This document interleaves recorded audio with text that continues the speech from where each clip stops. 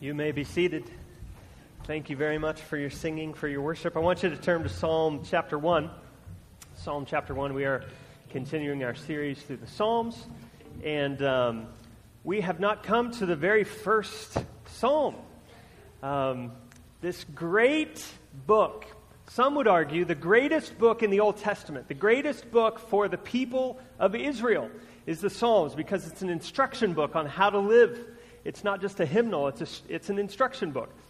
And Psalm chapter 1 starts out with this word, blessed. And that's what we're going to talk about today. Happy. Are you happy? I hope you are. We're going to learn about that today. Here's what Psalm 1 has to say. Blessed is the man who walks not in the counsel of the wicked, nor stands in the way of sinners, nor sits in the seat of scoffers, but his delight is in the law of the Lord. And on his law he meditates day and night. He is like a tree planted by streams of water that yields its fruit in season, and its leaf does not wither. In all he does, he prospers. The wicked are not so, but are like chaff that the wind drives away. Therefore the wicked will not stand in the judgment, nor sinners in the congregation of the righteous. For the Lord knows the way of the righteous, but the way of the wicked will perish. Happiness, blessedness. Real quickly, there are 2 points, there are 2 pictures, and there's a person. 2 points, 2 pictures, and a person. First of all, being blessed is possible. That is a huge statement. That's the way the psalmist starts out. Blessed is the man. And right away, it's a kind of test to see where we are. Because if you will go back to maybe when you were young, when you're younger, or if you pull aside a kid, a couple weeks at VBS, and you talk to them about happiness, it is easy to understand that when you're young, you think happiness is natural. Happiness is just something that is. It's just what should be. And unless there's some weird thing going on, most kids are happy, right? But the older we get, is this true for you? The older we get, the more informed that we are. We start to believe that happiness is more and more an elusive thing. We believe that it's not natural, and that leads us to try to chase after it and to try to do things so that we can attain happiness. And one man said it's a dead end. He said this: consumption is like a drug. The more you consume, the more you need the next high. I've watched many of my peers buy their happiness with more exotic experiences and more amazing stuff, but it doesn't work. He says many end up entitled, demanding, anxious, alcoholic, and or depressed. They have already been there and done that, but they still have 30 years left to live, and whatever they chased after, it did not make them happier. See, when we get on this hamster wheel and we begin to chase happiness, it's elusive and it escapes us. And when people don't find the happiness that they're after they chase it for a while, then the tendency is to become cynical about happiness.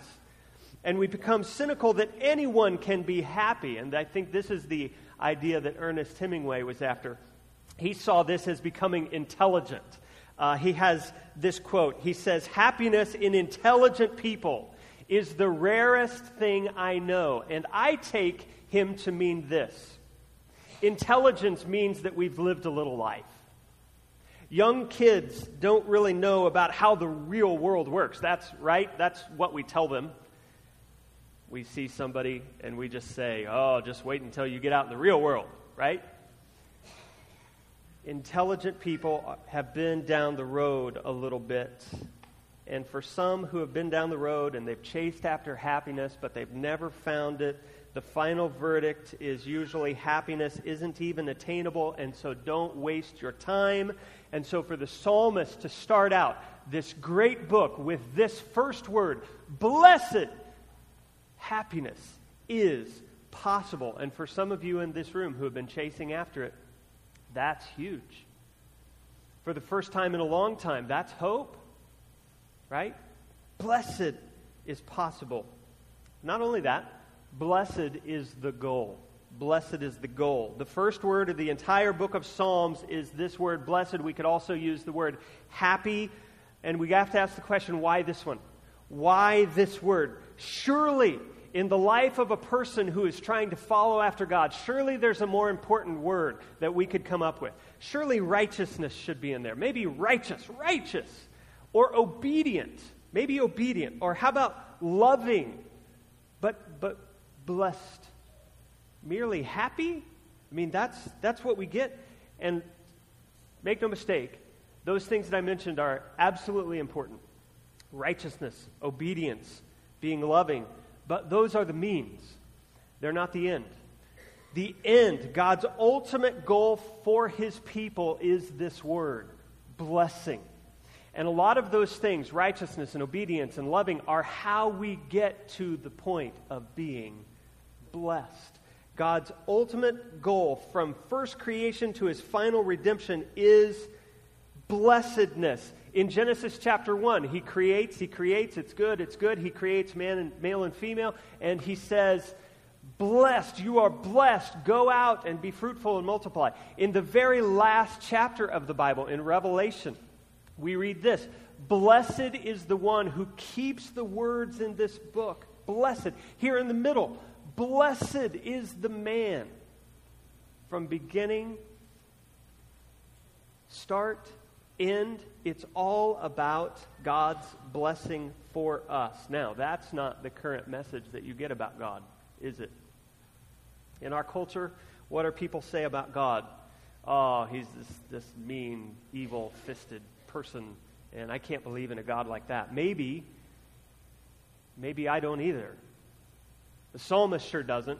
Blessed is the goal. The word is ashrei. It means blessed, and it means well-being in every area of life. Jesus uses this same word in the Sermon on the Mount. It's the Greek version of it, makarios.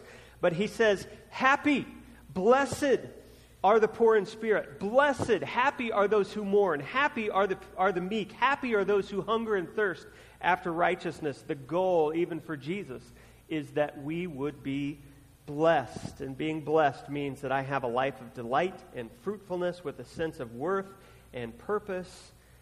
Happiness is the best word to put on that. And that is the long-term plan, and the psalmist celebrates this with the very first word of the book, blessed is the man. Now, our first problem, our first roadblock to being blessed people is that we have been tricked. We have been tricked into redefining what is good. And who have we been tricked by it? The psalmist tells us, by the wicked, by the sinners, by the scoffers. We listen to the voices of those who have no interest in God, and we let them sometimes tell us the way to be happy. And these are people who aren't particularly atheistic or malicious against God. They just don't consider Him when they're living life. And so, when it comes to happiness and asking a question, how does a person become happy? They answer as if they don't consider God, because they don't. Here's a blog. People were asked, what makes you happy? Okay? And these are just people, run-of-the-mill people that we meet anywhere in the United States. And here's some of the answers. What makes you happy? Number one, my wife got a job interview. That's awesome. What if she doesn't get the job? Are you still going to be happy? 2, focusing on the great things in my life. That's what makes me happy. Focusing on the great things in life. And do you see what's happening here? We're ignoring the bad things that happen in life. And as long as we're successful at ignoring the bad things, then we can be happy. Number 3, running makes me happy. There are 3 of you in here, right? The rest of us want to punch a wall. Next one. Me time. There are kids involved in that answer, right? And me time is not going to last. Here's one that will pop up whenever you ask normal people about what makes you happy. Beer and pizza. Here's another one. Coffee and bandwidth, which in my opinion is just a more enlightened version of beer and pizza. Okay, next one. Sailing last weekend and laying on the beach this weekend. Is there a pattern there? It's happiness is on the weekends, right? You know, that sounds like a good topic for a country artist to explore.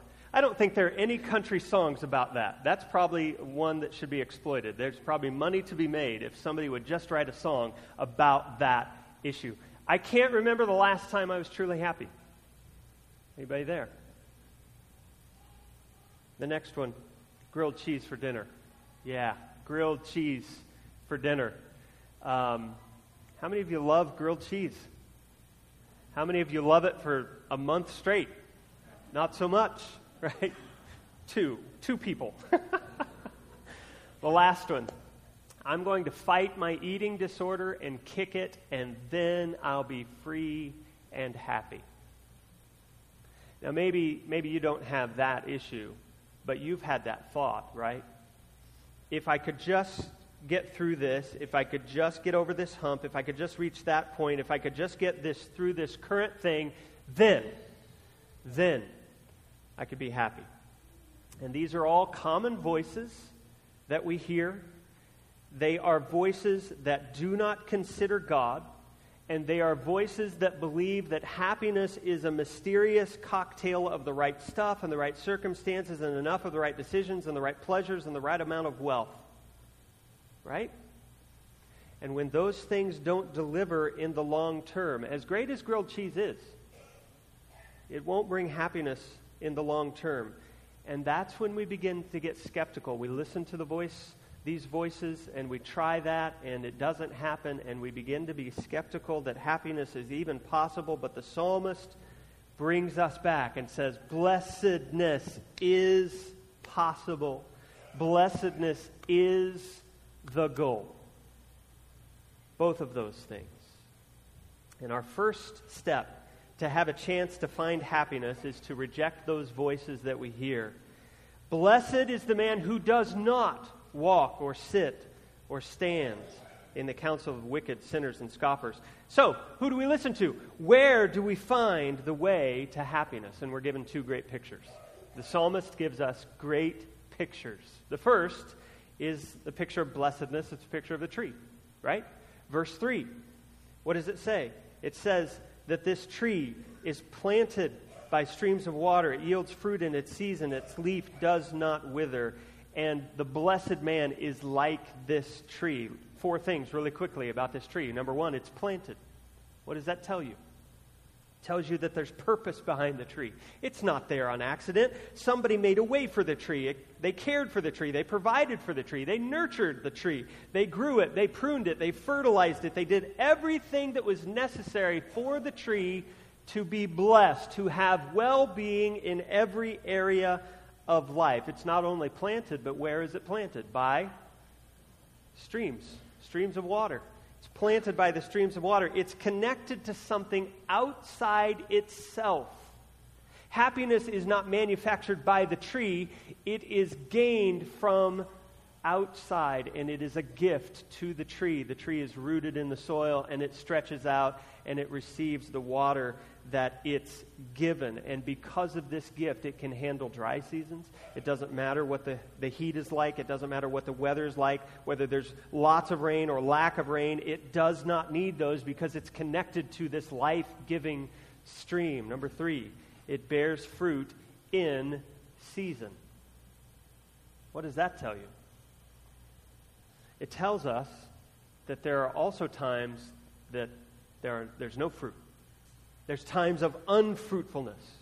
Winter comes for this tree, and the seasons are cyclical. Sometimes it bears fruit, sometimes it doesn't, but that's to be expected. Now, if a blessed man is like this tree, and we are talking really about happiness and about being blessed, isn't that realistic?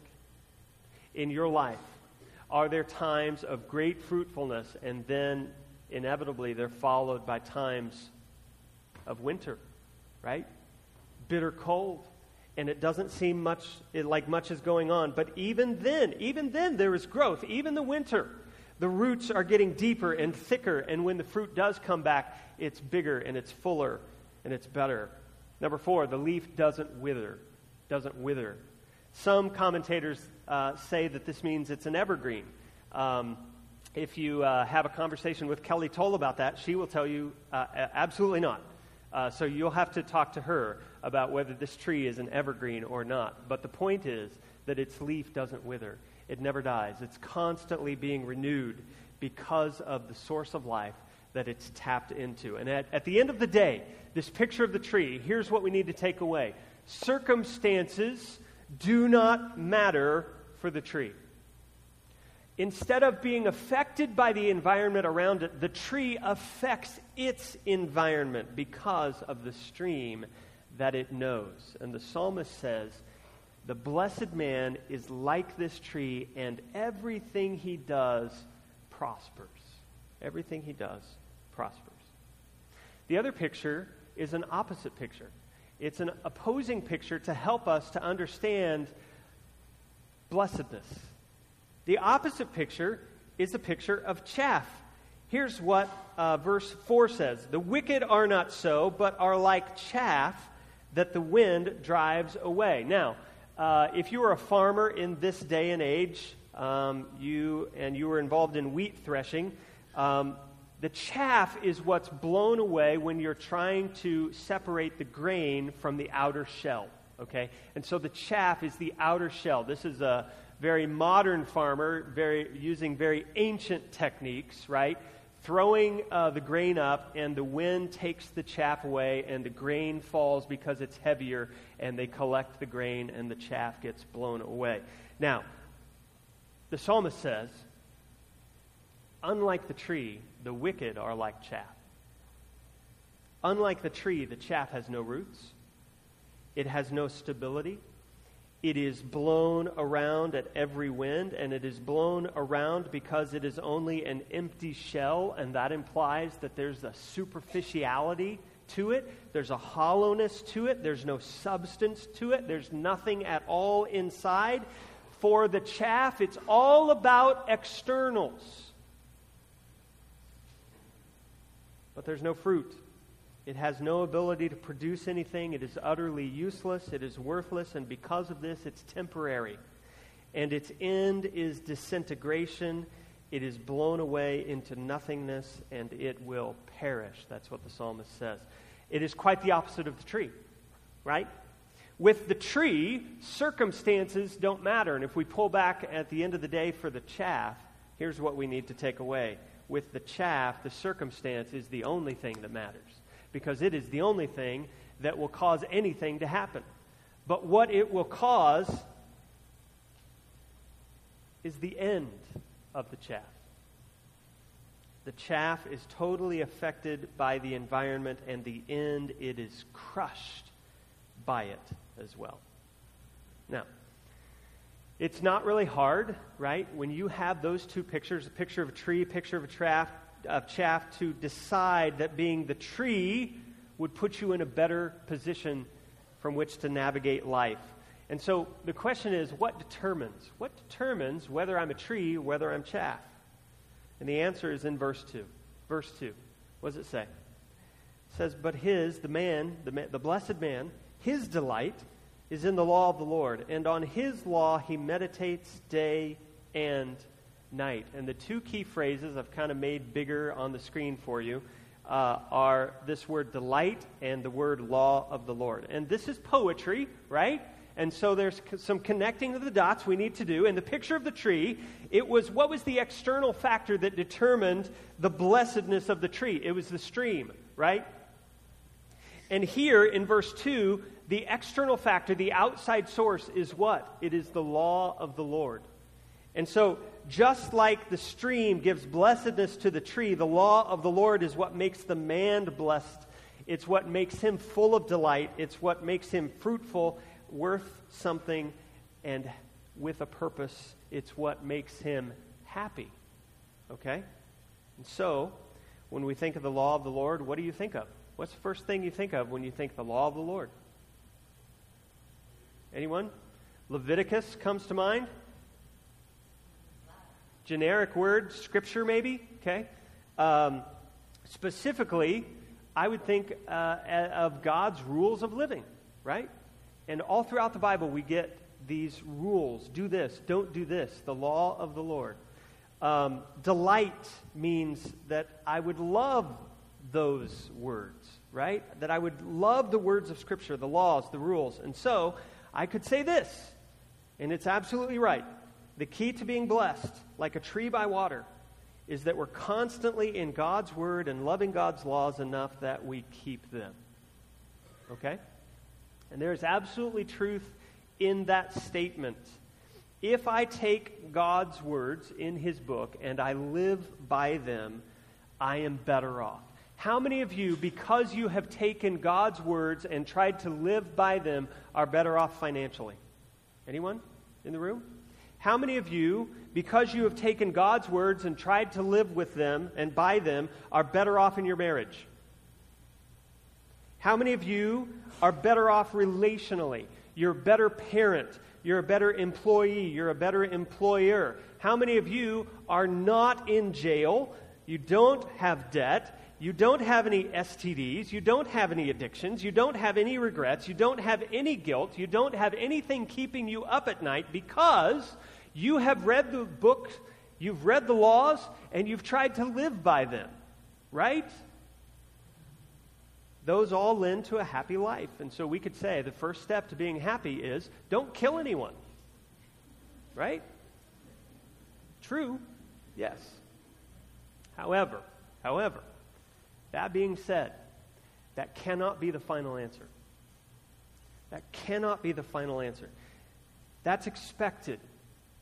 You expect to hear, read more, do more, and then we sing this song, trust and obey, for there's no other way to be happy in Jesus but to trust and obey. Now, on the first level, that's absolutely true. On another level, that cannot be the final answer. Why? Because there's a question that I have to ask you. And there's a problem with only saying, just read more Scripture and you'll be happy. Just obey the laws and you'll be happy. And here's the question. Don't answer it without thinking it through. Okay? Here's the question. When the psalmist says his delight is in the law of the Lord, the question is, can you really delight in the law of the Lord? Can you really delight in the laws of the Lord? Let's just take 3 of them. Let's take the last 3. You know, in Exodus chapter 20, there are 10. There's a list of 10, right? Let's take the last 3. What's number 8? Anybody know? Stealing. What's number 9? Bearing false witness. Don't lie. Okay? What's number 10? Coveting. Don't look at your neighbor and want his house or his car or his spouse. Okay? So, don't steal, don't lie, don't be jealous of somebody else's stuff. How are you doing? Anybody kept number 8? I don't see any hands. Anybody kept number 9? Anybody kept number 10? Nobody. I don't see anybody. Me neither. We're worse off when Jesus gets a hold of the 10 Commandments. Jesus gets a hold of the 10 Commandments, and he has this sermon, Sermon on the Mount. It's the one I referred to earlier, where in the beginning he says, blessed, happy. And what he does is he just meditates on the 10 Commandments. That's what the Sermon on the Mount is. And when he comes to these laws, he says, you know what? It's not just the law that you're guilty of. It's not just breaking the law that you're guilty of. But if you've even had the thought in your heart of breaking the law, then you are guilty of breaking the law. Are you kidding me? So maybe you've never stolen anything, but if you've thought about stealing, then you're guilty. Maybe you've never lied, but you've thought about it. You're guilty. Maybe you've never committed murder, Jesus says. But if you've said to your neighbor, you fool, you idiot, you are guilty of murder. Maybe you've never committed adultery. Maybe you've never crossed that line. But in your mind, you've thought about it. You're guilty. You're guilty. Here's the question again. Can you delight in that? Answer, not if you're honest. Because none of us can keep the law. There is no delight to be found in something that points out the problem but offers no solution. And that's the essence of the law. It points out the problem, but it does not offer you a solution. It's like a flashlight. You're stuck on the side of the road in the middle of the night, and you pop the hood up, and you don't know what's going on, why your car's stalled out. You get the flashlight out, right? You turn the flashlight on, you look in the engine, there's a belt, it's gone. The belt is shredded. And you get back in your car, and you're happy, and you cruise on. No, that's not the way it works. The flashlight only points out the problem. It doesn't solve it, right?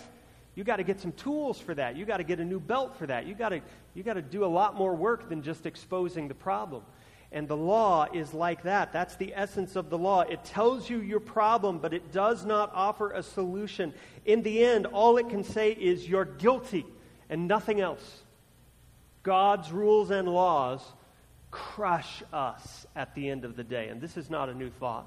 This is not some weird thing that Dusty's coming up with. Paul, the Apostle Paul, in Romans chapter 7, talks about this idea. He says, "For I want in my mind to delight in the law." And I think Psalm 1 is in his mind. The blessed man delights in the law. I want to do that. I want to delight in the law of God in my inner being. But I see in my members another law waging against the law of my mind and making me captive to the law of sin that dwells in my members. And he says, "What a wretched man I am. Who will rescue me from this body of death?" Isn't that great prose? That's awesome. What wretched people we are. We're stuck. We want to delight in God's law. We know it's the key to happiness, but at the end of the day, we cannot keep it to the extent we need to. What's the answer? It's the same as Paul's answer. The very next line, he says, "But thanks be to God through his Son, Jesus Christ." And his very next words are a very famous scripture that you've all heard before. "For now there is no condemnation for those who are in Jesus Christ. Even though the law says we're guilty, there is another voice that speaks." So, let's go back to Psalm chapter 1. When the psalmist says, his delight is on the law of the Lord. Some of you in your footnotes have a little footnote in your Bible, and it will say, in place of the law of the Lord, you could substitute instruction. Instruction. And that's absolutely true. Because what the delight in here is not just the Ten Commandments. It's not just do this, do that. But it's the entirety of Scripture. And is there, in the entirety of Scripture, is there one place to which the entire instruction of God points? The answer is yes. Is there one who said, "I've not come to abolish the law, I've come to fulfill it. I've come to keep it"? That's also in the Sermon on the Mount. When Augustine came to Psalm chapter 1, he read down through it. And he said, "There's no way. There's no way to be this blessed man. The blessed man is no one if it isn't Jesus. He's the only one that can be blessed." And if we carry that thought on out, it fits perfectly. It's not a stretch to see Jesus throughout all of Psalm 1. Jesus is the man who is blessed. Jesus is the one who has come incarnate into the world of sinners in flesh, dwelling among us.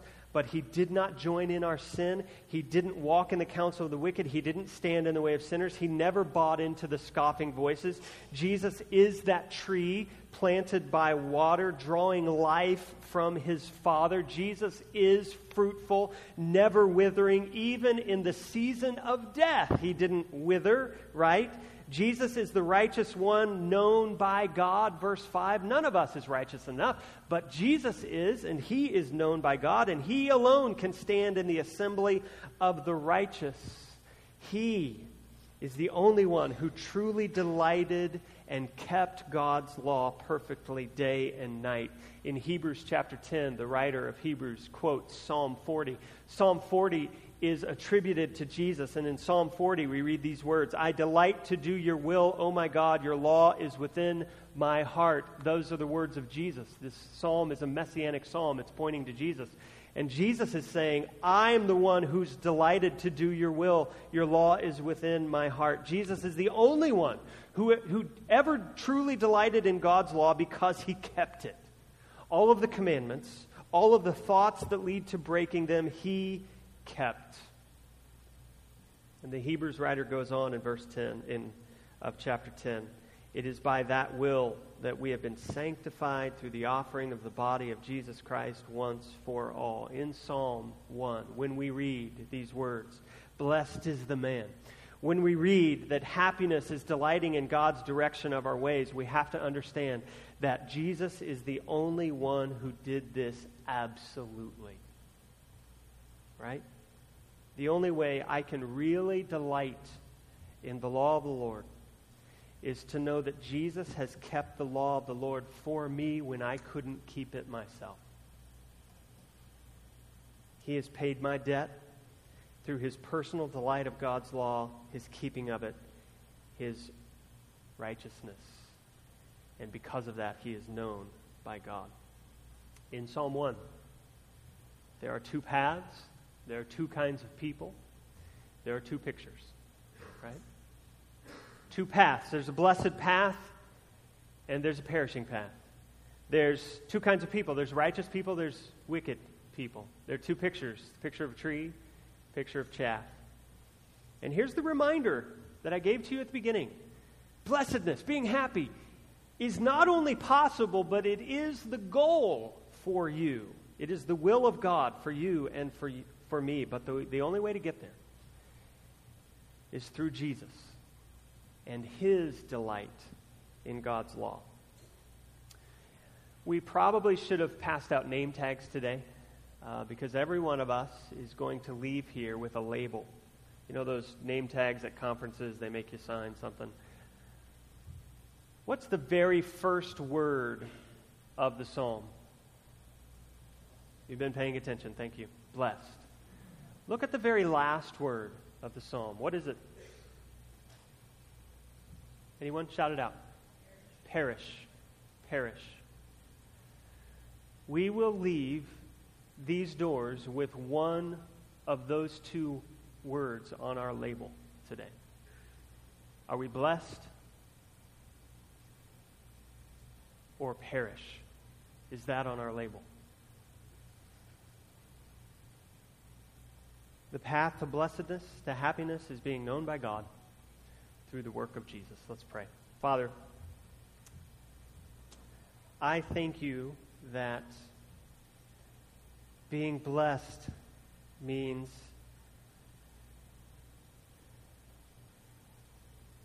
that Jesus has paid for me. Happiness is found not in my ability to do more or to do better or to do different. Happiness is because Jesus has already done more and different and better. Father, would you help us to understand today that Jesus has already done enough to pay our penalty? And when we understand that, that's a delight.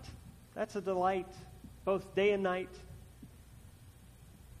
And not 10, not 15, not 30 minutes of Bible study is enough to celebrate the great gift that we have been given in Jesus.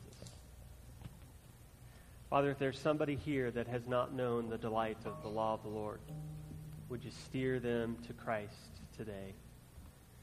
And it's in Jesus' name I pray. Amen.